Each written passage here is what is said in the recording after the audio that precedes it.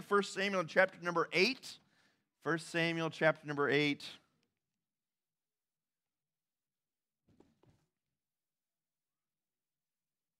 And first few weeks of the 4-year-old class is going well. Had to buy a whole new table. All right, so you filled up all the coloring tables. So that's a good thing. All right, 1 Samuel chapter 8. And we're going to cover the majority of the chapter. But looking here, continuing in our study of the life of Samuel. And Samuel's God's prophet here, living in an era that is not too dissimilar from the world in which you and I live. And it's a world that is not necessarily applauding the truth of Scripture, not celebrating the voice of God. And we see how Samuel has been used of God already as a voice to call them back to return to the Lord. We looked at last week how they repent of their compromise, come back to the Lord wholeheartedly with this desire to serve Him alone. And we saw the victory God brought for them. 1 Samuel chapter 8, another 20 to 25 years have passed between the close of chapter 7 and the beginning of chapter 8. Samuel, verse number 1, the Bible tells us in chapter 8, is old. Okay, I like that the Bible gives us that information. All right, his life is progressing. We studied this now from pre-birth Samuel, right? Hannah praying that God would give her a son. Now to Samuel being of old age. And you say, how old is old? I'm not that brave, all right? So you can take that definition for however much you want, all right? We saw at least 25 years played out from his late teens to last chapter. Another 20 to 25 years have played out since then. So somewhere in his 70s to 80s at this point. That's not old today, of course. In that time, it was old. Today, that is middle age or teenager is what that is. No, but 1 Samuel chapter 8. And let's start reading together in verse number 1. Okay, the Bibles are open. 1 Samuel chapter 8, verse 1. Again, if you don't have one with you, feel free to follow along using that handout. Verse 1, the Bible says, "It came to pass when Samuel was old that he made his sons judges over Israel. The name of his firstborn was Joel, the name of the second Abiah, and they were judges in Beersheba. And his sons walked not in his ways, but turned aside after lucre or money, took bribes, and perverted judgment. Then all the elders of Israel gathered themselves together and came to Samuel unto Ramah and said unto him, Behold, thou art old." Super nice way to start that sentence, right? "Behold, you're old, and your sons walk not in thy ways. Now make us a king to judge us." And then look at this phrase, it's going to be important. "Like all the nations." Like all the nations. We'll see that repeated a couple different times in this text. "But the thing displeased Samuel when they said, Give us a king to judge us. And Samuel prayed unto the Lord. And the Lord said unto Samuel, Hearken unto the voice of the people in all that they say unto you, for they have not rejected you, but they have rejected me, that I should not reign over them. According to all the works which they have done since the day that I brought them up out of Egypt, even unto this day, wherewith they have forsaken me, served other gods, so do they also unto you. So," verse 9, "hearken unto their voice. Howbeit, yet protest solemnly unto them, and show them the manner of the people, manner of the king that shall reign over them." So Samuel told all the words of the Lord unto the people that asked of him a king. We'll stop there. We'll continue as we'll make our way through it. Again, week 6 of Backbone. We got at least, I think, 2 more weeks of this particular study. I'm thankful for what we've learned already together, what God's done in our hearts, and what we've been hearing what God's doing in our hearts through His Word. And our prayer is that this morning, once again, God would use His Word to speak to our hearts, to challenge us, to convict us, to transform us. I know the tone of this series has been a little bit different than our Luke tone, right? We've seen a little bit more of a confrontational tone to this passage of Scripture than we have maybe in Luke, but I think it's so applicable to where we live and the lifestyles in which we partake in, and we are once again this morning dependent upon God to help us and dependent upon God to work. I've entitled this morning's message, Red Flags, okay, red flags. And red flags are meant to warn you of something, right? You see a red flag when you're at the beach. Usually that's a bad sign, right? You don't want to go out swimming when there's a red flag out. Maybe in your mind you can think of warning signs, right? You can think of the different warning signs we see of flooding perhaps, or the one that always scared me was the high voltage sign, right? That one I've never had any desire to test out. Like once you see high voltage, I have no interest in proving your point, correct or incorrect, right? They're meant to warn you, right? If you continue down this path, if you continue the direction that you're heading, there's danger in front of you. And so what we're going to see in our text this morning are some red flags, are some caution signs of compromise. How do I know when I'm heading down a wrong path, because red flags are to symbolize warnings and protection. And to ignore red flags, as some of us have done in our relationships from time to time, right? We ignore red flags. Sometimes we ignore them when the doctor gives us red flags about our cholesterol or about our blood pressure. We ignore red flags. It's to our own detriment, right? It's to our own danger. And red flags allow us to be aware that we're approaching something that could be harmful to us. And I think that's what this 1 Samuel chapter 8, this chapter, is doing for us today. Going to provide some caution signs, some warning signs, some spiritual red flags of compromise, okay? Some of these are going to seem really obvious to us. Yeah, Andrew, that's really obvious. We should not do this. But know this, okay? Every generation must choose the spiritual direction that they will be going in. Sometimes we're foolish when we say, you know what, my parents were committed Christians. They followed the Lord. My grandparents were committed Christians, and they followed the Lord. I'm glad for our spiritual heritage that many of us might have, but each generation, each individual has to choose the direction that they're going to go. They have to understand the choice between the wisdom of what God blesses and the warnings God gives us of living according to the world. From chapter 7 to chapter 8, 20 to 25 years have passed. The generation of chapter 7 of saying we're going to return to the Lord, we're going to be wholehearted in our worship and commitment to the Lord, that generation is now older in age. The younger generation has come behind them, and they've got to make a decision for themselves. Am I going to go with the wisdom of God, or am I going to go with the ways of the world? Verse 1 again tells us Samuel is old. Seems as though the people are starting to get restless with the decisions he's making, the condition of the ones coming behind him, and they say, we want a king. Now, before I get into the meat of what we're going to talk about, you have to understand that the nation of Israel up until this point did not have a human king. They were a theocracy, okay, not a monarchy or a democracy, they were a theocracy. God was their king. He had prophets or judges that would speak on his behalf, but he was the one leading them. He was the one that was commanding them. He was the one who was their king. And in chapter 8, they're saying, basically, we don't want that anymore. We want to have a human king. We want to have a king, and they're going to use a phrase like everybody else has a king like all other nations has a king. And they'll have to make a choice once again. Do I follow the wisdom of the Lord, or do I want to follow the ways of the world? Okay, 4 red flags. The first one we see in our text, 4 red flags of compromise. The first one is neglecting the home. Neglecting the home. Verse number 1 tells us Samuel was old. He made his sons judges over Israel. He gave us his names. The sons' names are Joel and Abiah. They were also judges in Beersheba. But verse number 3, his sons walked not in his ways, but turned aside after money and took bribes and perverted judgment. First warning we see here in the text is neglecting the home. It's very sad for us to acknowledge now we've got 2 main leaders we've studied in the book of 1 Samuel, Eli and now Samuel, and neither one of them did their sons choose to follow after the wisdom of the Lord. Neither one of them did the homes that they brought up, did they choose to follow in their father's footsteps in trying to live lives that are pleasing to the Lord. It's really sad to say that the 2 most prominent leaders in Israel, neither one of their children followed in the ways of God. We saw in week 2 kind of Eli's failures as a father. We saw he was really complacent. He was really apathetic. He saw what his sons were doing. He saw what they were participating in. He saw the kind of the wicked things they were doing, and he didn't do anything about it, right? He didn't discipline. He didn't warn, really. He didn't even really come down hard on them at all. And it was kind of his negligence that resulted in his children living lives that were displeasing to the Lord. He didn't discipline. He didn't shape. He didn't act on what he was seeing. In reality, he didn't love his kids in the way that the Bible tells us to love our kids, right? To develop and shape and mentor and instruct. With Samuel, we don't really know exactly what went wrong. We don't get as much specific details as we do with Eli. Eli was really obvious he was apathetic and he was involved and he was negligent. What we do get, and it's really interesting, at the end of chapter number 6 and beginning of chapter number 7, we'll see that Samuel is on this kind of preaching circuit, okay? He traveled quite a bit throughout the nation of Israel on all of these different prophet kind of missions. Basically, he was on the road a ton. You kind of do the math on how much he would have to travel to be able to keep up the schedule that the Bible says that he had, doing the ministry and teaching the Bible and sharing and speaking for the Lord. It seems like he was gone quite a bit.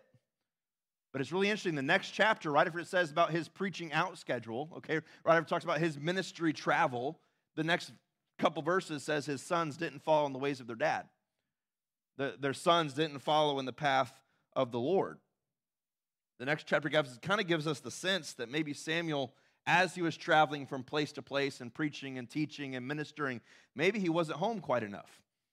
And it seems that maybe Eli might have been negligent in his lack of acting and his apathy. Maybe Samuel failed, it seems like he might have failed as a father because of his absence at times from the lives of his children. I think it's possible that Samuel, one of the greatest spiritual leaders in all the Bible, I think it's possible that the ministry he was committed to and this responsibility he had of trying to speak for the Lord and lead the people, that it kind of pushed out his family. You know, this is something that we've kind of had to wrestle with from time to time. My personality is one of achievement. I like to build things. I kind of have a weird entrepreneurial side to me. If I like to take things that aren't and make them into something else, I just kind of have that wiring in my DNA. My wife is very similar in that. Early on, when we came to our church, Sarah and I have always really been team-focused in ministry. It really has never been me. If there's you ever seen me at church, you've probably seen Sarah right next to me. This is kind of how we approach life. But we very much gave ourselves into this kind of replanting of the church. And at that point, we didn't have any kids, and I didn't have any gray hair, and I didn't have a beard either, because there's a lot of chins underneath the beard that you try and hide with the chins of the beard. But we were young. We had all the ambition in the world, and I think it was a godly ambition. I really do. I think it was a good thing, really giving ourselves over to the church and to the ministry. And if I'm honest, the lines between where the church stopped and where our home started, they did not exist. Okay, that was just all of us was all ministry all the time. We loved it. Something changed in 2015, and we had a little human. And then since then, we have two more little humans. And what we've noticed, and the advice that we've gotten from people that love us enough to tell us a hard truth, is that we have to start having some of those lines. There's some importance to that. We've had mentors, guys who have raised kids that have been in ministry or pastoral work, who have pulled us aside and said really carefully, you need to have some priorities in your life of God for us, our family, and then our ministry. And that is hard when you love what you do so much. And I do. I love what I do. And there's something very fulfilling even in a real world aspect to what I get to do. But we have to be careful to keep those priorities in order. And it was such a weird thing because it felt like we got pulled aside by like 3 or 4 different older kind of seasoned mentors within like a 3-month span after we had our first kid of saying, hey, you need to prioritize your life here, okay? You need to be able to say no to some things, to say yes to some other things. You need to be able to prioritize your life this way. I've never really forgotten that. And we've had seasons where we've missed it. We've had seasons where a ministry jumped a little bit too high here, or we sacrificed some things for that. But I can still kind of hear those words ringing in my mind. God, family, ministry. God, family, ministry, okay? Now, obviously, some people can sacrifice hard work and drive on the altar of family. I don't know if you've ever met anyone like that. Says, I don't really work very hard because I have a family. That's not biblical, okay? God calls us to be diligent. God calls us to work hard. God calls us to produce in our lives. But most people, in most cases, it's usually the opposite of work, or for those who serve in a ministry role like Samuel, for that to kind of make its way into every little corner and crevice of your life, and it can push things out. It can push, for maybe if you're in the room and you're a business owner, you realize it can push some things out, right? You get a call at 8:30 p.m. if someone's emergency. It can push out the movie you're watching with your kids, okay? It can push out that email when you open it up, and the clients that not happy, right? It can push some things out. And for Samuel, I think it's pretty obvious to me in Scripture, there's some connection between the call on his life and the commitment he gives to it, and then connecting it with the lack of his family's following after, that maybe there was some kind of disconnect between what dad did at work and what dad did at home. Or maybe dad was always at work. Some kind of neglect of the relationship of the home. Again, we don't know exactly what's happened here, trying to follow a little bit what God's word gives us. What we do know is that for Eli and for Samuel, something was off. Some was off for both of these families, both of these priests in Israel, these prophets in Israel, for their own children not to desire after the things of the Lord. Maybe there was some distraction or some distance or some laziness that caused a disconnect between Samuel and his children, okay? Now, obviously, this is pointed at Samuel as a dad. Some men, we can be encouraged. We should be encouraged by Scripture this morning. I'm really thankful that the Bible is not a story of perfect dad after perfect dad after perfect dad, because there are no perfect dads except for one, right? I'm encouraged this morning as we read through Scripture that Samuel, as God used him, he was not a perfect man. He was not a perfect father. And I'm really thankful for that, because I don't open my Bible and always think, I stink. All these guys are awesome, right? They fail too, and they fall short. I think there's moments that Samuel will probably look back on and wish he had invested in Joel or invested in a different way than he did. There's some kind of disconnect there. Samuel struggled as a dad. Eli struggled as a dad. Now, don't take that salve that we're not supposed to be perfect and allow yourself to be pointed towards apathy, okay? Sometimes we can hear, oh, well, nobody's perfect. Thank you, Lord, that nobody's perfect. I can continue not to be perfect and just continue to falter and fail, right? We want to take the encouragement from that we're not perfect, and Samuel wasn't perfect, but let's be pointed in a good direction, right? Let's learn the lessons that maybe Samuel's life can teach us here, some red flags to avoid, some warning signs to be careful of. I always like the phrase, the best of men are men at best, right? That even the people you're so impressed with, when you get closer, you might not always be as impressed with them, right? The best of men are men at best. What does Paul say in the New Testament? Follow me as I follow Christ. In other words, don't look at me, look at Jesus, right? I'm not the important one here. I'm not the one who's really showing you the way. You want to follow me as I follow Christ. The best of men are men at best. If you look at spiritual leaders, if you look at myself, if you look at leaders in our church, as these kind of authority figures that are going to be some kind of perfect, okay, or some unrealistic expectation, I promise you it will take you 4.2 seconds to be really let down, okay? There is no perfect person. There is no perfect dad. There is no perfect spiritual leader. All of us, best of men, are men at best. But the Bible says these non-perfect examples, you read 1 Corinthians 10, these non-perfect examples in the Bible are given to us for our instruction. That when we see them falter, when we see them fail, when we see them struggle, those are gifts to us to learn, right? You ever sat down, I did when we first started having kids, sitting down with a lot of other dads and just asking, what is this going to be like? Like, what am I supposed to do? I was always taught to hold my wife's purse like a football, right? You don't put your wife's purse on your shoulder. You carry it like a football. You tighten it in the arm, in the corner. And I'm trying to think, like, what are the unwritten man rules for fatherhood? Like, I was taught these random things from my dad. Like, but now, how do I be a dad, right? Do I carry the child like a football? How do I do all these things? You want to learn from people's example, right? You want to see some people that have walked ahead of you and learn from them. That's what Samuel is for us this morning, guys. He's someone that walked ahead of us. Probably let the work life, the career life, even for him, the ministry life, overflow a line there, and as a result, his kids wanted nothing to do with it. We got to be careful, okay?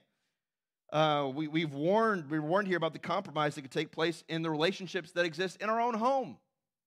The red flags of inaction or apathy or absence or neglecting, instructing our kids.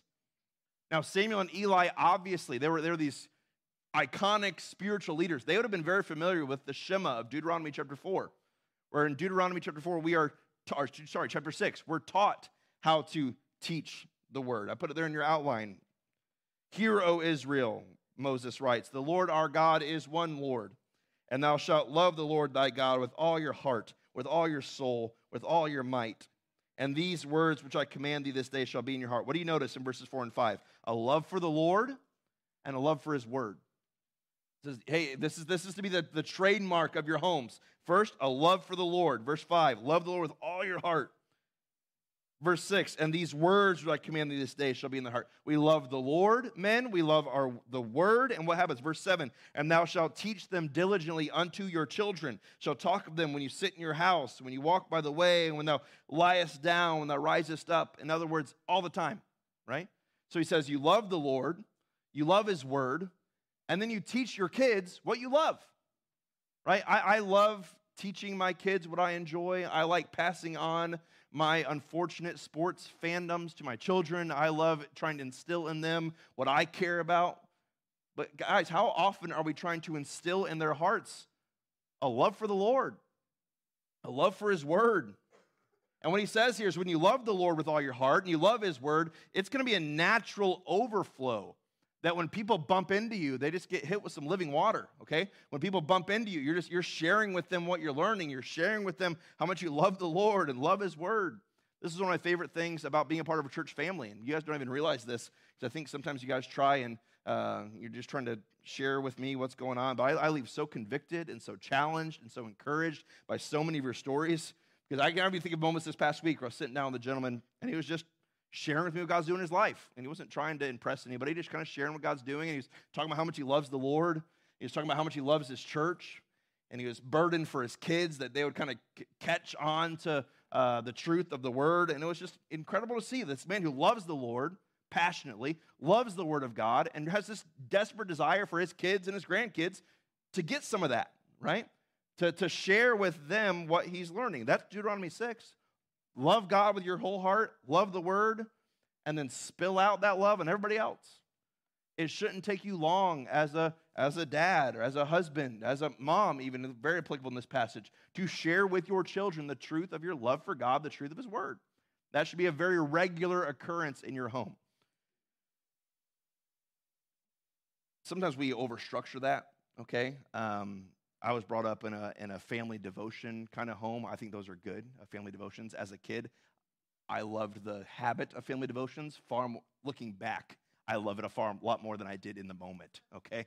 As an 11-year-old kid sitting there, like, I'm not game for this right now, bro. Like, I'm not really here, right, for the family devotion. Sometimes we try and structure it all, and we need all the Bible memorization plans. All those things are good. But you know what is far more effective usually in the lives of your children? If you love the Lord with all your heart, and you love His Word, and when you're in the car on the way to school, you're talking about the Lord, and when you're at home and you have an opportunity to share what you read in the Word, you share with them, and it's not awkward because you do it all the time, right? You're just constantly sharing what God's teaching, sharing what God's doing in your life. That's a love for the Lord, a love for His Word. It kind of spills on everybody else. So love the Lord, love His Word, and teach your kids. Now, in that moment, if you're like me, my heart is tempted towards condemnation. Because there is no more maybe husbanding, okay, but there's no more thing I feel more like a failure on a daily basis than being a dad, right? Like, I feel like I mess up every day in some way, right? You lose your cool, you had an opportunity to share the Word, but you chose not to, like all these sorts of failures. And our heart can be tempted towards condemnation, thinking about how I mess up, think about how much of a loser husband or dad or mom we are. But I want you to know, when you feel those feelings in your heart, the Holy Spirit doesn't condemn, okay? That's not what the Holy Spirit does, okay? The Holy Spirit convicts us towards change. The Holy Spirit doesn't condemn us as losers. He convicts us towards something greater, okay? So don't listen to the lies of condemnation right now. And wives, listen really carefully. This is not the moment for like a swift elbow in the ribs of the guy next to you, okay? If that's your kind of wiring, you're tempted in those moments. Sometimes we joke about wives can kind of be the I told you so police in church, right? I told you you need to do that. See, Pastor Andrew said it too, so you need to do that too, right? Just kind of be the Holy Spirit for our husbands. I told you stink, and he said you stink, you dink, right? We can kind of be that in our own hearts. I want to tell you, okay, if we're being condemning towards one another, if we're constantly pointing out one another's flaws, can I tell you this morning that's not helpful, and many times it's actually sinful, okay? That's not our role. That's not our job. Now, we want to correct and help and sharpen, and the Bible talks about, washing one another with the Word, that we have this commitment to help one another, but to constantly condemn and to constantly shame, you are a loser. You stink at this. I wish you'd do that more. I always kind of instilling those things. It's not helpful, okay? The last thing that your husband who wants to be a good, godly dad needs is you telling him, ma'am, how much of a bad dad he is, okay? We're fully aware, most of us. And this is reverse too, okay? We'll get to passages where we'll talk about mothering and motherhood and wives and husbands. It's never your chance to elbow that way, okay? You know what your opportunity is? You want to see change in your spouse? You pray, okay? You pray. And there's testimony all over the room of God doing that in other people's lives where He didn't say a thing. I wasn't shaming, condemning, but man, did I pray for something to change, right? And God did. So God has far more power than your elbow does, okay? So ladies, don't hit him too hard, right? And God's been helping me with that over the past few years. Sometimes you want to see people change. And if you're not praying for that person, I feel like the Lord told me, like, just spoke over my life past couple of years. If you're not praying, shut up, Andrew. Like, if you're not praying for them to change, don't try and manipulate the situation for them to change. Don't try and pressure for them to change. Let's just pray for people, okay? He's the one who can change people. That's not in my notes. We'll continue. But so, man, let's not be condemned in shame, but let's hear the word this morning. Let the conviction of the Spirit say, I want to do that, right? I want to instill in my kids. I want to be absent. I don't want to let work overflow too much to the point where my kids aren't getting this instilled in them in the way they should. I want to let that fuel my life, take that conviction and put it to work. God, I want you to shape the hearts of my kids and the minds of my kids. And I want it to be God, family, career. God, family for us, ministry. And we'll focus on that. So first red flag of compromise is we start neglecting those primary relationships in our home. Second red flag starts in verse 4. We'll call it increasing worldliness, okay? Increasing worldliness. Verse 4, all the elders of Israel gathered together themselves and came to Samuel unto Ramah. This is kind of the new spiritual headquarters in Israel. And said unto him, behold, you're old, your sons don't walk in your way, so make us a king to judge us like all the nations. Again, 20 to 25 years have passed. Another generation is here, and they are not choosing to follow in the steps of their fathers of repentance and trust and wholehearted worship. They've got to choose their own spiritual direction, and it looks like they're choosing to follow after the paths of the world.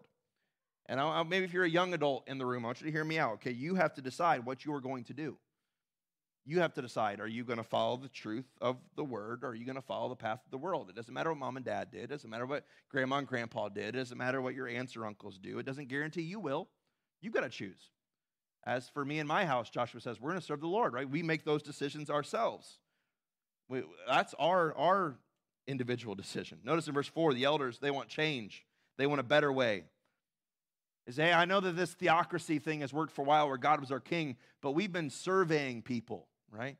And we've been looking around at all the other nations. They've all got a human king with a crown, and it's cool, and a big sword. We want to be like those guys, right? We want to change like them. We want to be really nervous this morning. This is a good caution flag for us, okay?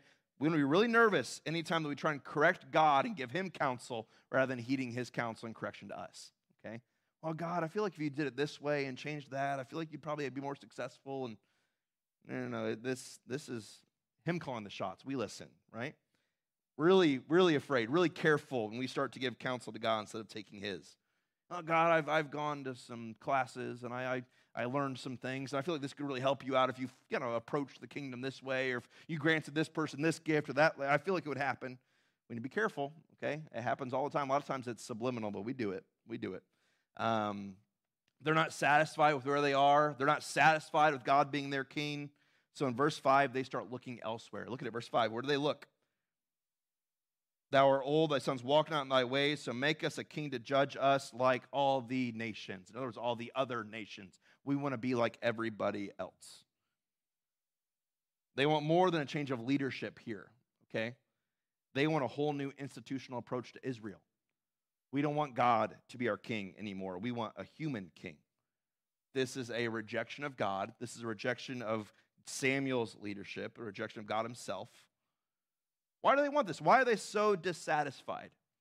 I think we notice in verse 5 where their eyes are looking is why they're dissatisfied. They're looking at the world, saying, why can't we be like them? They've got a king that can see. They've got a king that they can follow. Why can't we be more like the other nations? Right? It's a very important principle. The vast majority of the discontentment in the lives of Christians comes from a desire to be like everybody else around us. Why can't I have what they have and live like they live and have that kind of freedom or have those kind of opportunities? Think about your own story, okay?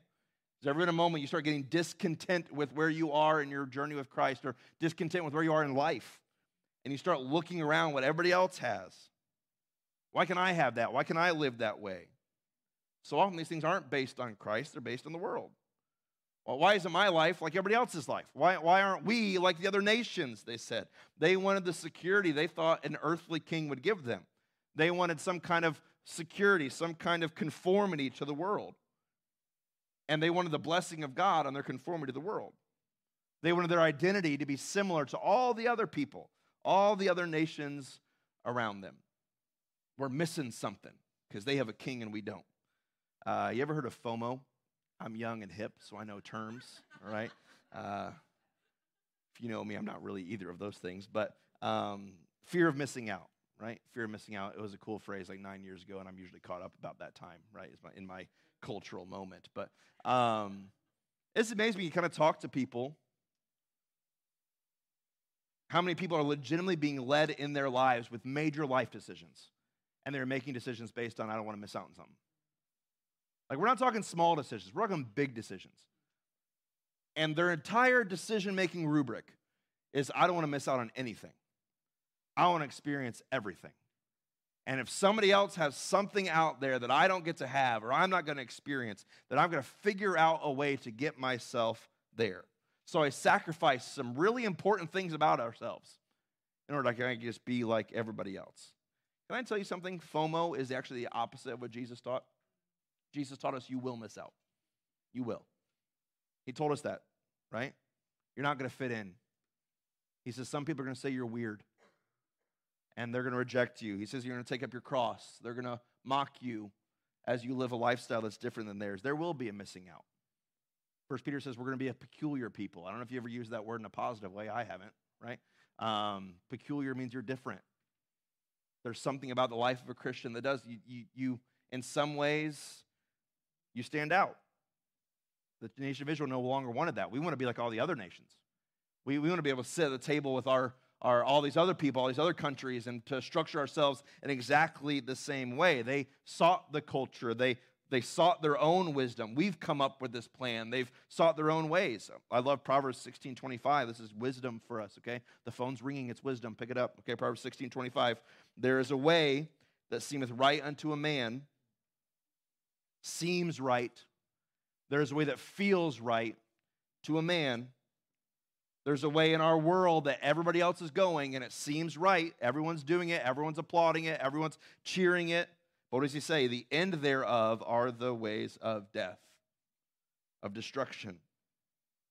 So there's a way, there's a path that in our world seems right in our own human nature. It seems right with what everybody else is doing around us. But the end destination of that path is destruction. So the question is, do I compromise now, go with the flow and into destruction? Or do I count the cost, accept the cost of following Jesus with the promise that life leads to flourishing and satisfaction and fulfillment? That's the question. And sometimes as Christians, we try and walk a line where I want to also do what God wants me to do, but also do what I want to do. I want to follow the Lord, but I also want to follow the world. We saw last week we can't do that, right? Jesus tells us pretty plainly, you can't serve both, right? You can't serve the things of this world and serve the Lord at the same time. If you increase in worldliness, the guarantee of Scripture is you will decrease in godliness. You can't just like more of everything, okay? The more the world has our hearts and our attention and our minds, the less God does. The more you fill yourself with the things of the world, the less you fill yourself with God. We decrease in godliness. We decrease in God's blessings. We decrease in God's direction. There's not really middle ground here. If I want to be pleasing to the Lord and pleasing to the world, and I want to do what the world asks me to do, but I also kind of want to have a Christian thing on the side, and that doesn't work. And that temptation is there. We've all kind of tried it to do both, but it doesn't work. To follow the world, to look like the world, to speak like the world. He says this is an increase in our worldliness, and that guarantees decreasing in godliness. There are so many Christians who are caving to that pressure. Oh, we want to be like everybody else. I don't want to be different. I don't want to miss out on what they get to enjoy. I don't want to miss out on whatever seems like it's so fulfilling to them. And they've got this earthly king that supplies them with protection and with guidance and with authority. And we want that, right? We want what they have. We want to be like the nations. I want to ask ourselves this morning, where in my life is that worldliness of desire, what the structures of the world, the temptations of the world, where is it creeping into my life? Most of us can find one or two little areas at least, maybe big areas, where the desires of the world, the desires to be like everybody else is starting to creep in. And my heart, I feel it increasing with the world and decreasing with the Lord. I want to be like the nations. It's not going to go great. It's not going to go great. So red flag, right? Worldliness increasing in my life. I've got a lack of desire for things of the Lord, and I've got a greater desire for things of the world. That's a warning sign. Thirdly, what else do we see the nation of Israel doing? We see them disregarding the counsel of God. Disregarding the counsel of God. Let's go on to verse number 10. So Samuel hears about their desires. They say, we want a king that can do what we say. They want a king that can kind of lord over us and lead us. We want an earthly king. Verse 10, Samuel told all the words of the Lord unto the people that asked of him a king. In other words, God brings it to Samuel brings it to God, and God says, let him have it. And we'll see in a minute, that's one of the worst things that can ever happen to us, is that God gives us what we want, okay? Let him have it. So Samuel comes back, says, this is going to be the kind of king that's going to reign over you. Verse 11, he'll take your sons and appoint them for himself, for his chariots to be his horsemen, and some shall run before his chariots. He'll appoint him captains over thousands and over 50s. He'll set his ear to the ground and reap the harvest and make instruments of war and instruments of his chariots. Verse 13, he'll take your daughters. Verse 14, he'll take your fields. Verse 15, he'll take the tenth of your seed. Verse 16, he'll take your men servants and your maid servants. Verse 17, he'll take a tenth of your sheep. Verse 18, you will cry out on that day because of your king, which ye shall have chosen. And the Lord will not hear you on that day. He said, okay, you want a king. This is the kind of king you're going to have. He's going to take from you and take from you and take from you and take from you. And those of us who live in Connecticut know the government doesn't always give to us. They take from us, right? So they're taking. He said, this is the kind of king you're going to have. He's going to take for himself. He's going to build a kingdom unto himself. He's going to be the king. He's going to be the one that's taking the resources. He's going to be the one that's taking the livestock. He's going to be the one that's taking your young men to be his soldiers. He's going to be the one taking your young daughters to be his wife. That's what the reality of what this king is going to be like. He says, you're not going to like this decision. And again, sometimes the greatest judgment God can give us is to give us everything we want. We don't really know what's best for us. We don't. And that's hard for us to hear, but could you just take a second and be honest with yourself and imagine what your life would be like if God gave you everything you ever wanted, the way that you wanted it, when you wanted it? Some of you young ladies prayed for that young pimple-faced boy to look your direction, and now you realize, thank the Lord. Thank the Lord that I was spared that, right? Or there's a job opportunity that you really felt like you were in line for, and then the company fell through. Like we all think we know what's best. But as life plays out, we realize, oh, God knew what he was doing. And when that door was closed, or that door didn't open, or this path wasn't as clear as I wanted it to be, and I had to turn another direction, we look back on those moments where God was doing something. It shouldn't be mind-blowing to us to realize God is smarter than us. He's smarter than us. And that's hard for us to hear in our educated New England minds sometimes, but he's smarter than us. This is why God allows, at times, suffering and heartache and trials, because he's smarter than us. I would never pick those things. I would never pick a health trial. I'd never pick a financial loss. I'd never pick a difficulty in the family. But God brings those things to our path. Why? Because he's smarter than us.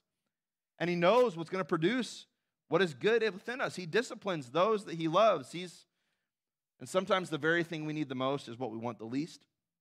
And sometimes what we want the most is what we need the least. It's a huge red flag in our lives is when we begin to give God advice or counsel, telling him what we need, how we need it, versus just listening for what he's going to guide us in. Look at Psalm 106. I put it there in your outline. Psalm 106, verse 13. This is a good summary of the nation of Israel, really the Old Testament as a whole. Psalm 106, verse 13 to 15. I want you to notice the verbs. If you're a grammar nerd, you'll see them with me, okay? Verse 13 to 15. This is describing the children of Israel. They soon forgot his works. They waited not for his counsel. They lusted or desired exceedingly in the wilderness. They tested or tempted God in the desert. In verse 15, and he gave them their request, but sent leanness into their souls.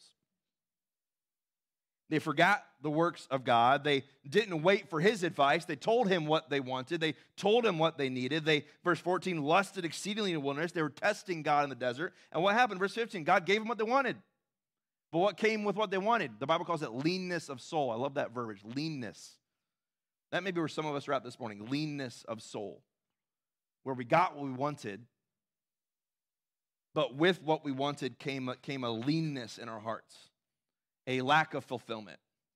Oh, if I make it to this level, I know I'm going to be happy. I know I'll be successful. I know I'll feel good. I know I'll have those feelings of accomplishment. And we got what we wanted, and we got leanness of soul. That door finally opened, the door we begged God to open, the door we plowed through without listening if God was going to open it. We got there, and we got with it leanness of soul. We got what we wanted, but attached to our worldly desires was not fulfillment, but a lack of fulfillment. The promise of the word is the things of this world will never satisfy us. They don't give the wholeness of soul that a life pleasing to the Lord does. It gives us this leanness. Maybe that's where you're at this morning. You're getting what you wanted out of life. You're just not fulfilled. I thought when I got married, I thought when I had a kid, I thought when I had the job, I thought when the business was going well that everything was going to feel better than it does. And I just feel kind of lean, scarce.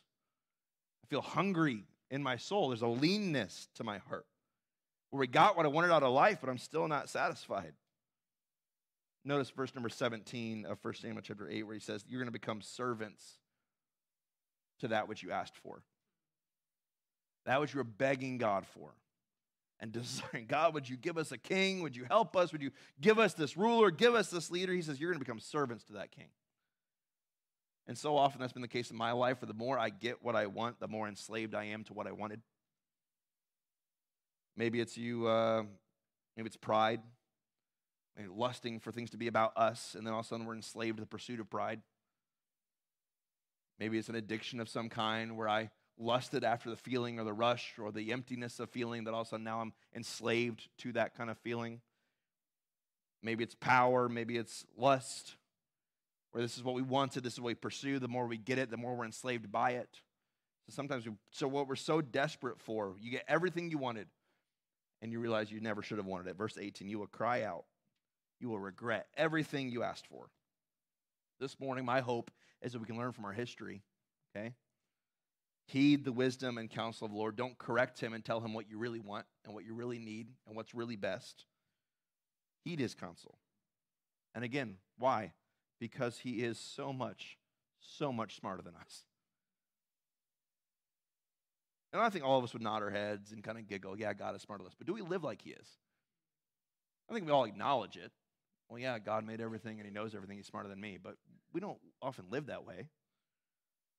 We correct him. We try and plow through doors that he's obviously closed. We don't live like he is infinite in wisdom, that he's so smart and that we're finite.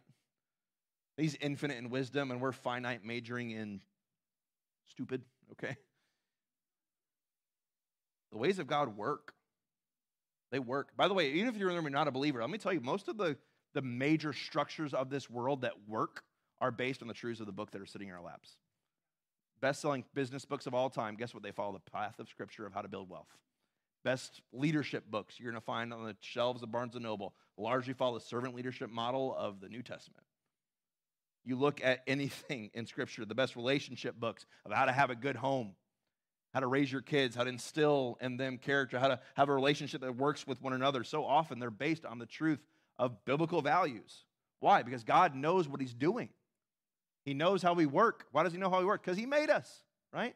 He knows everything about us. He knows how we tick. So my hope today is that we choose to trust in him, rejecting the path to foolishness and destruction found in the world, and choose to follow the path of wisdom and life and blessing in Jesus Christ. We live in a culture, a country even, that was founded upon, if you're a history person, it was founded upon Judeo-Christian values. That's what America was founded upon. Built on the wisdom of the truths of Scripture, which is why there have been so many blessings throughout the history, oftentimes of our country. Not a perfect country. Obviously, there's a whole lot of messes that have existed in our country from its very beginning.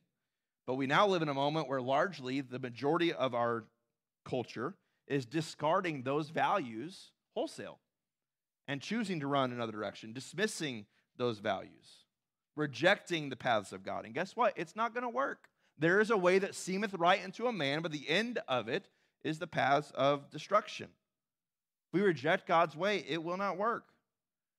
And you say, I don't believe that we're all the way leaving. I think we've all the way left for a lot of the way. I was opening up my phone. I'm a big meme guy. I'm emoji killer. I'm great with an emoji. So I was opening my phone. I was looking at a text. I was flipping through and looking for the right one because you got to find the right emoji. It's important, right? So let's find the right one. And it was a couple weeks ago, and I went over and there was a little person, and I touched it or whatever, and it said pregnant person. I said, well, that's not real, right?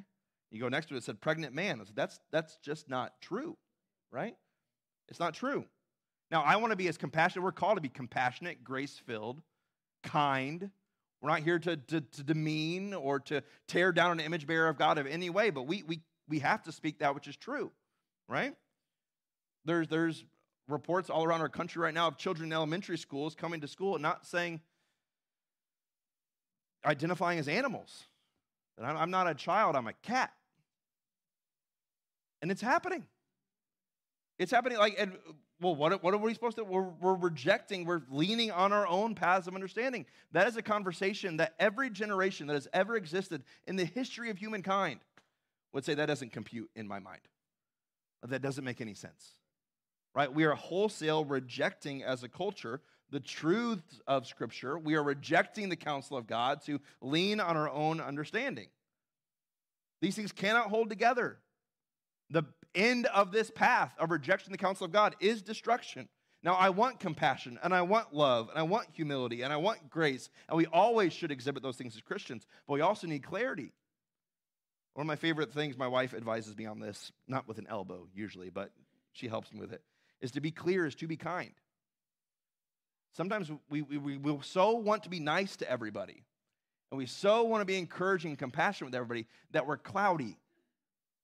Our job as Christians, we have to be clear, okay? This is the truth of God, because without clarity, compassion falls flat. It's fake compassion. Without clarity, compassion doesn't work. God gives us His word. God gives us His counsel. My hope is that as His people, as His church, we would heed it this morning, stop advising Him, and start taking His counsel at work in our lives.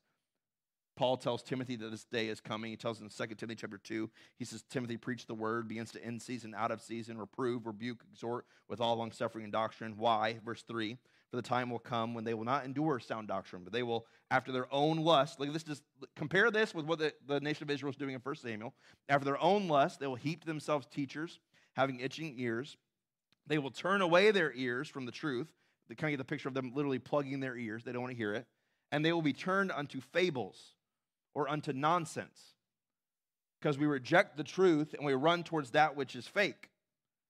He's warning us that this would happen.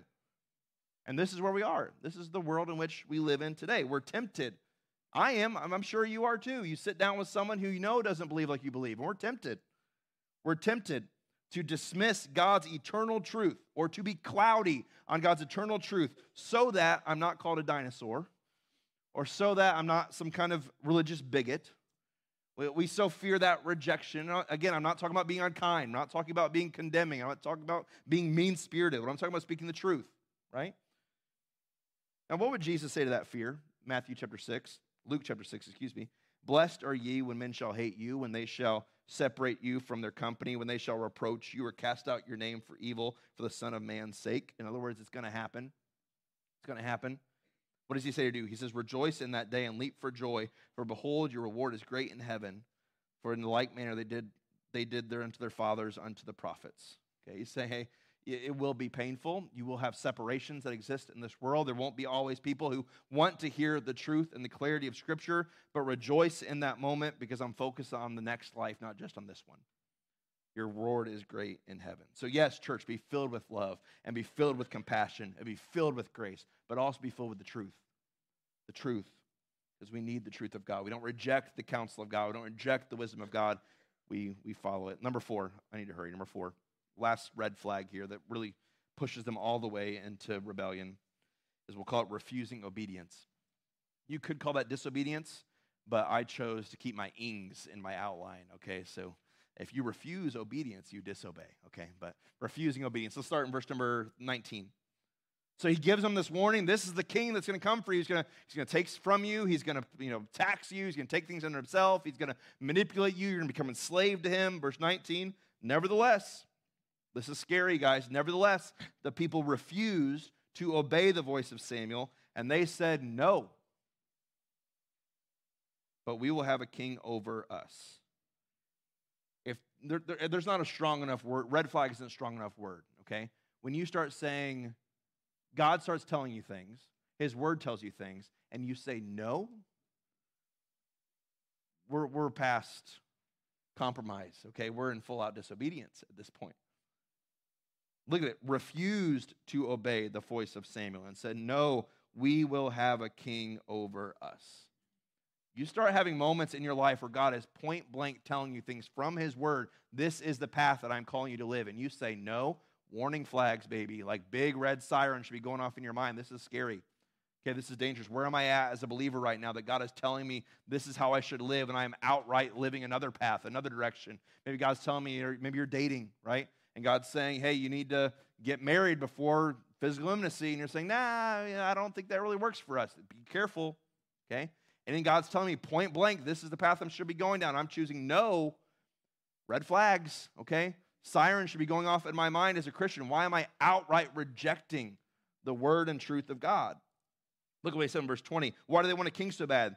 That we may also, again, be like all the nations, and that our king may judge us, go out before us, and fight our battles. Notice, what they wanted from an earthly king, their true king has been doing all along. We want him to judge us. We want him to go out before us. This is the same people that literally the pillar of fire went in front of them, and the cloud went in front. Like, go before. How can you go before in any greater way than you marched around the wall 6 times and they came down? Like, you want a God to protect you. How much more could a God protect you and fight your battles than the God who literally made the walls come down? But Samuel heard the words of the people. He rehearsed them in the ears of the Lord. And the Lord said to Samuel, listen to their voice. Give them a king. And Samuel said to the men of Israel, go ye every man into his own city. God should be the one who goes before them. God should be the one who's judging them. God should be the one who's fighting their battles. But this is what compromise does. You start seeking from the world that which can only come from God. And the Lord is set aside. And the world disappoints you. And then you're in despair. It happens time and time and time and time again. But if you're in a point this morning where there is willful, obstinate disobedience in your lives to the Lord, we need to be very aware of that. If there's an area of my life where I am in willful, obstinate disobedience, where God has told me something, I've said, no, I won't do it. Forget it. My hope is we hear the call for wisdom this morning. Okay, and there's some warning signs in our text. There's some warning signs, but I think there's also a welcome sign, okay? A welcome sign, because we get a contrast in the word this morning of what the path to destruction looks like, but I think we also get a contrast to what the path to flourishing looks like. This whole chapter is about what? It's about the nation of Israel wanting a king. We want a king, but they wanted it on their terms, and they wanted it in their timing. If you read Scripture, we always knew Israel was going to get a king. God was going to send a king to Israel. They're going to get a king according to their terms and timing. They're going to get a king that will abuse them, that will take from them, that will enslave them. If they would have waited for God's timing, if they would have waited for the ways of the Lord, they would get a king. Not just any king, they'd get the King of Kings. They would get a king that would not take from them, but would give to them and give to the point of death that they might live. They wouldn't get a king that would exploit and take advantage of them, but one that would give them unfathomable love and grace and salvation, redemption back to him forever. If they had just waited, they would not be serving a king that would enslave them, but one that would set them free. Free from their addictions, free from anything that would ever enslave them again. That is the king that God will send. That is the King of Kings, and his name is Jesus Christ. They're longing for him, and they're trying to fill it with every possible human hole. He came to give his life, poured his grace, set us free. He died for us, suffered God's wrath for us, rose again for us, and one day, Christian, he will return for us. We just sang about that. He'll return for us. Look you in the eyes and say, welcome home, my child, to everlasting life and peace and home and glory. You lived at a cost now, but now the fun begins. And the glory begins. And the promise of scriptures will be so worth it. So red flags, don't follow this path that ends in destruction and pain. The Bible calls it the wide path that many are on that leads to destruction, separation, and death. But my hope this morning is we heed the welcome sign to the true King, the King of Kings and Lord of Lords, the only one through which everlasting life and peace and grace and love is found, through the one true King who will not enslave but will set us free. Let's bow together for a word of prayer. We'll be dismissed in a moment. Father,